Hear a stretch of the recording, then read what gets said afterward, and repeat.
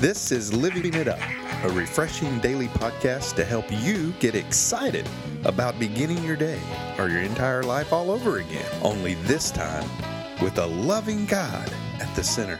We hope you experience joy from listening and find yourself laughing and living it up on the way to beginning again. For more teaching and encouragement from the Neals, visit their Facebook page at Living It Up Beginning Again or their website at livingitup.org. Now, here's Scott and Teresa.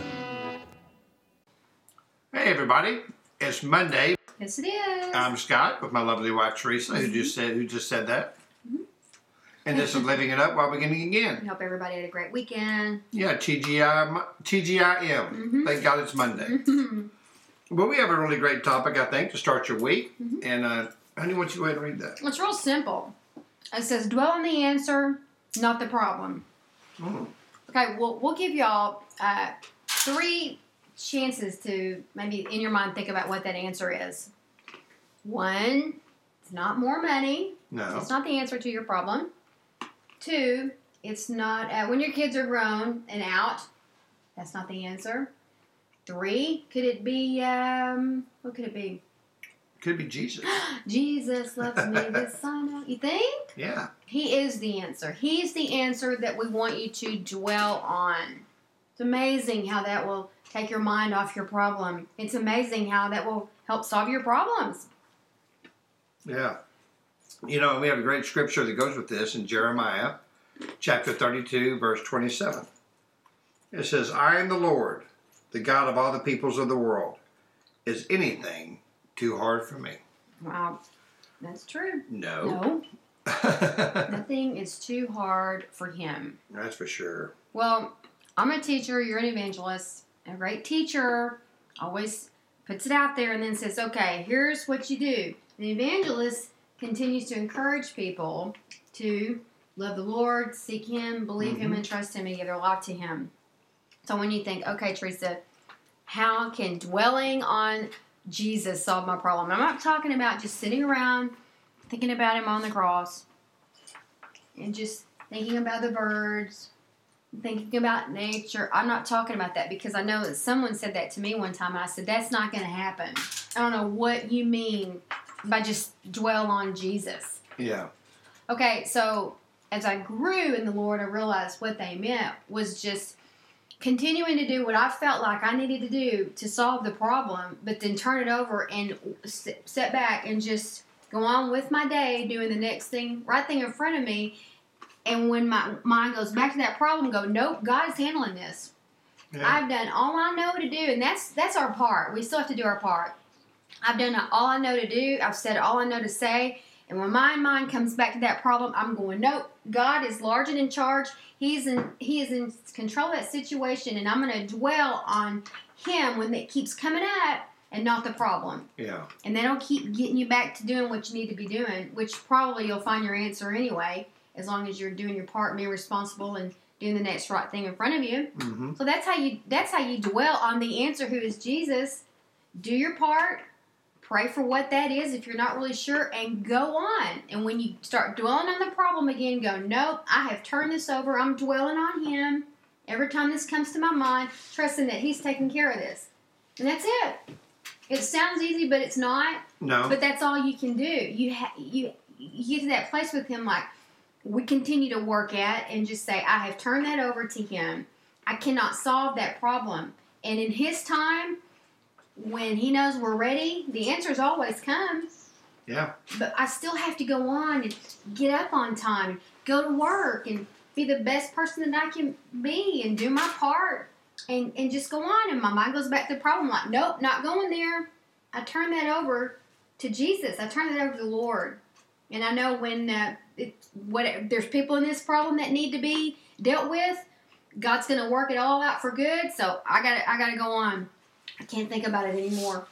Yeah, well, the great examples of the Bible in the Old Testament with the Israelites, and that's what is happening here in this chapter, is basically the Israelites were always focusing on their problem. Mm-hmm. We don't have enough manna.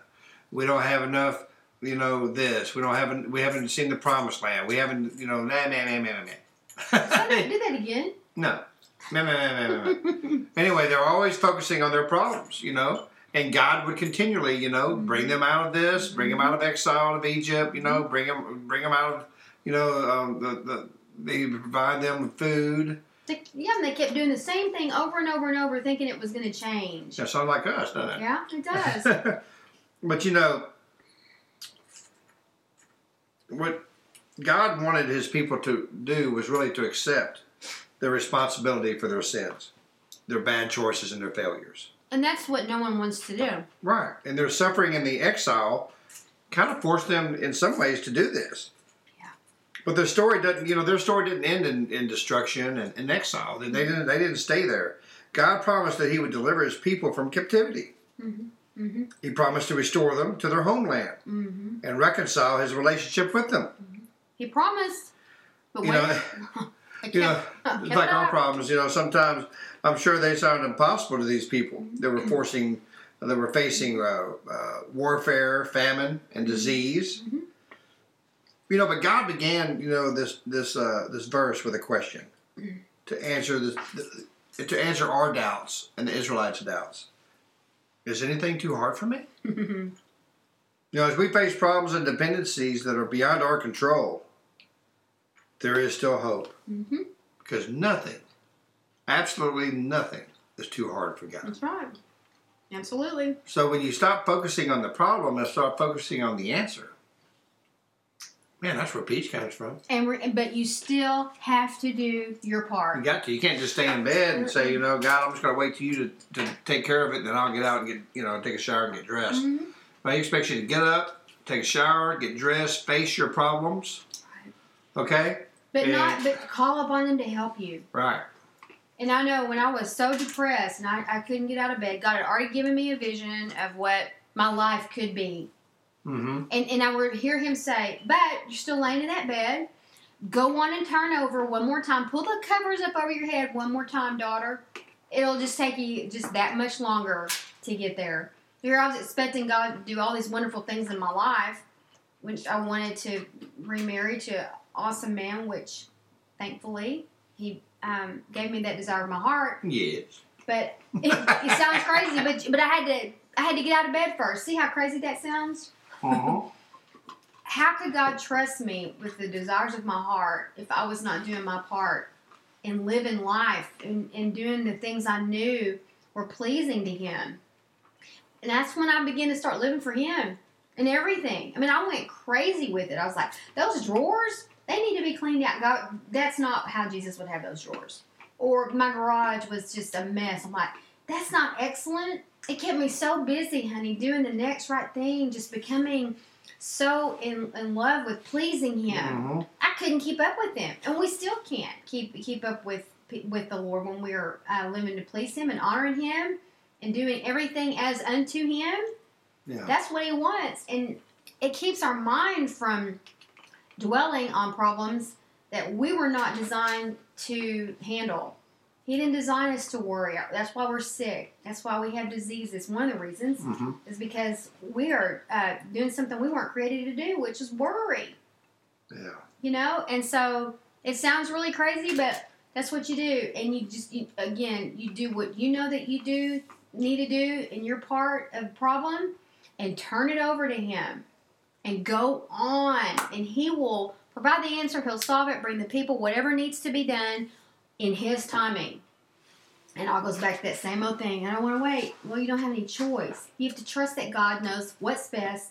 You can handle it when He chooses to give it to you. I couldn't have handled you back then, and you wouldn't have wanted me if you'd have known how much time I was wasting being depressed in bed. Right. And I would think, man, I want to marry a godly man one day. And the Lord would say, really? Are you a godly woman?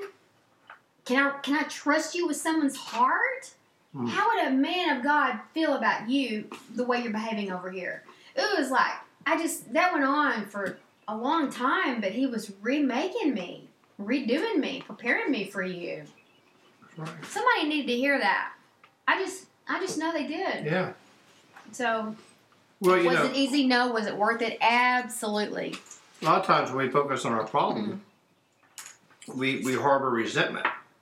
There might be a problem in the family, your family structure. And you're holding resentment and been holding resentment because of this problem for years. Mm-hmm. Mm-hmm. Well, Jesus gives us the answer. Mm-hmm. And that answer is forgiveness. Let it go. Mm-hmm. Mm-hmm. Okay, he's going to give you the answer. It's forgiveness. And how does God forgive us? The way we forgive others, like it says in the Lord's Prayer. Mm-hmm. So if we have a hard time forgiving others, yep. Are our sins going to be forgiven? I don't know. Mm-hmm. Now, of course, Jesus died for our sins. Mm-hmm. But he still expects us to do our part. And that's the kicker. Yeah. That's the real kicker, because God just, doesn't expect us to just float around and sing, praise and worship songs to Him and our life be a wreck. That doesn't even make sense. Right. He's given us certain things like jobs and relationships, and it's up to us to maintenance those and doing our part to take care of the things that He has given us, so we can be trusted. In my case, with someone else's heart. Mm-hmm. Yeah. And in our situation too, I know you went through your own extreme makeover. Hopefully, with the woman that you were trying to draw in mind, believing the woman I'm wanting to draw, it ain't gonna be. This will not be acceptable to her. And that was so defining for me to know I could probably attract what's the desire of my heart, God. Really, yeah. And I had to do my part. Yeah. And I didn't know what that part was, and He would show me every time, and I stopped ignoring that. That's right. Because I learned, God, He cares about the little things, and you think getting out of bed is a little thing, not to God. Cleaning out the garage is a big thing to God. And because why? Because it's part of my house, and I needed to be a good steward over it. That's right.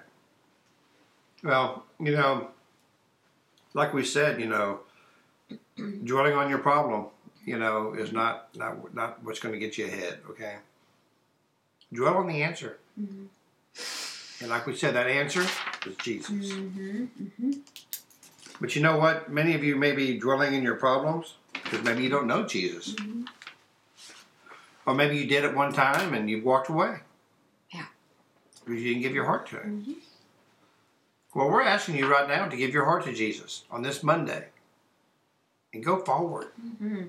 Stop dwelling on the problems and start dwelling on Jesus and read His Word. He'll tell you how to solve these problems if you just listen to Him. Mm-hmm. If you would, please pray this prayer with us. And please know that you are saved. Lord Jesus, please come into my life. I know that you died on the cross, that you rose on the third day, and because of the cross, you say my sins are forgiven. And I'm asking you right now, please, Lord, forgive me of my sins. Lord, I don't want to dwell on my problems anymore. I want to dwell on the answer. And that answer is you. That's right. In Jesus' name. Amen. Um, Well, we thank you. mm-hmm. Thank you for praying that prayer. Right. And if you did, please email us at info@livingitup.org. Mm-hmm. And let us know so we can pray for you. Or any comments that you may have. Mm-hmm. We sure appreciate it. Yeah, and really, we hope that today, being Monday, you've learned from this to start dwelling on the Lord and not your problem.